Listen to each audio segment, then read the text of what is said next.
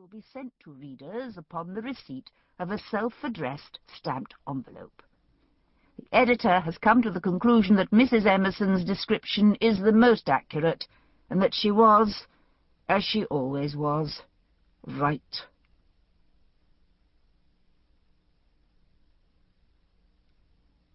And now, The Ape Who Guards the Balance. Book 1.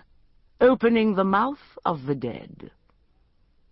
Let my mouth be given to me. Let my mouth be opened by Ptah, with the instrument of iron with which he opens the mouths of the gods. Chapter 1. I was inserting an additional pin into my hat when the library door opened and Emerson put his head out. "There is a matter on which I would like to consult you, Peabody," he began. He'd obviously been working on his book, for his thick black hair was disheveled, his shirt gaped open, and his sleeves had been rolled above the elbows.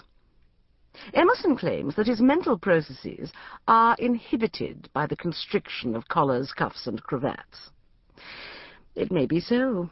I certainly did not object, for my husband's muscular frame and sun-bronzed skin are displayed to best advantage in such a state of déshabille.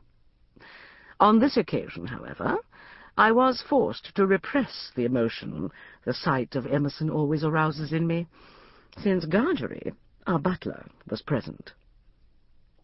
"Pray do not detain me, my dear Emerson," I replied. "I am on my way to chain myself to the railings at number 10 Downing Street, and I am already late." "Chain yourself?" Emerson repeated. "May I ask why?" "It was my idea," I explained modestly. "During some earlier demonstrations, the lady suffragists have been picked up and carried away by large policemen, thus effectively ending the demonstration.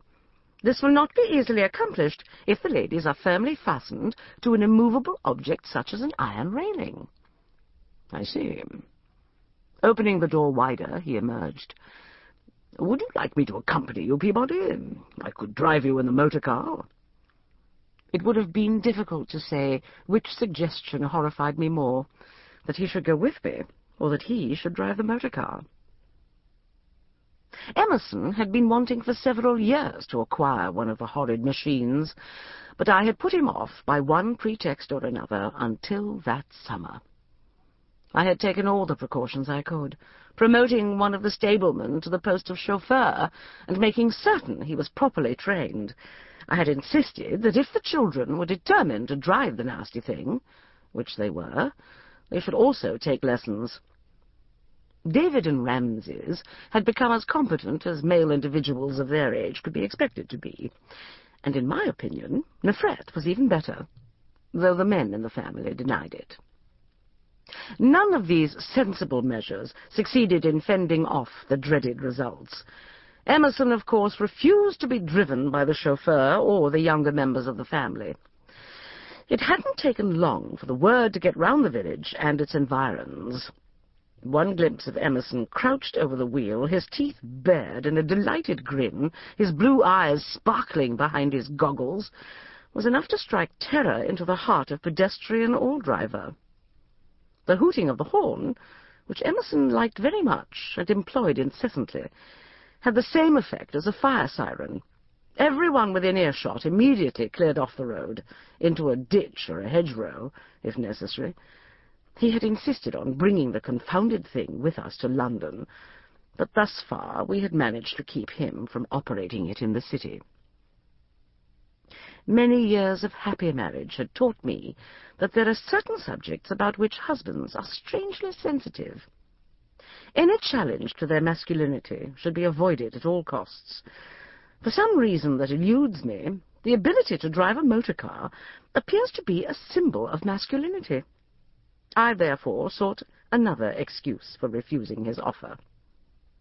"No, my dear Emerson, it would not be advisable for you to go with me. In the first place, you have a great deal of work to do on the final volume of your History of Ancient Egypt. In the second place, the last time you accompanied me on such an expedition, you knocked down 2 policemen." "And so I will do again, if they have the audacity to lay hands on you," Emerson exclaimed. As I had hoped, this comment distracted him from the subject of the motor car. His blue eyes blazed with saphirine fire, and the cleft, or dimple, in his chin quivered. "Good gad, Peabody! You don't expect me to stand idly by while vulgar police officers manhandle my wife?" "No, my dear, I don't, which is why you cannot come along. The whole point of the enterprise is for me to be arrested. Yes, and manhandled as well. Having you taken in charge for assaulting a police officer distracts the public from the fight for women's suffrage we ladies are endeavouring—" "Damnation, Peabody!" Emerson stamped his foot. He is given to such childish demonstrations at times. "Will you please stop interrupting me, Emerson? I was about to—" "You never let me finish a sentence!" Emerson shouted. I turned to our butler, who was waiting to open the door for me. "My parasol, Gargery, if you please." "Certainly, madam," said Gargery. His plain but affable features were wreathed in a smile. Gargery greatly enjoys the affectionate little exchanges between me and Emerson. "If I may say so, madam," he went on, "that hat is very becoming." I turned back to the mirror. The hat was a new one, and I rather thought it did suit me. I had caused it to be trimmed with crimson roses and green silk leaves.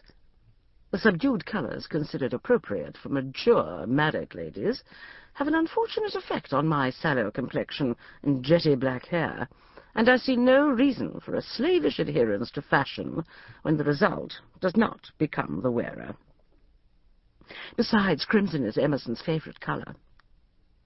As I inserted the final pin, his face appeared in the mirror next to mine.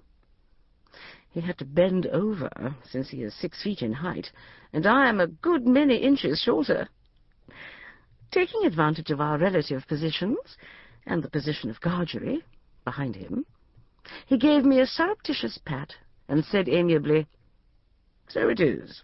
Well, well, my dear, enjoy yourself. If you aren't back by tea-time, I will just run down to the police station and bail you out."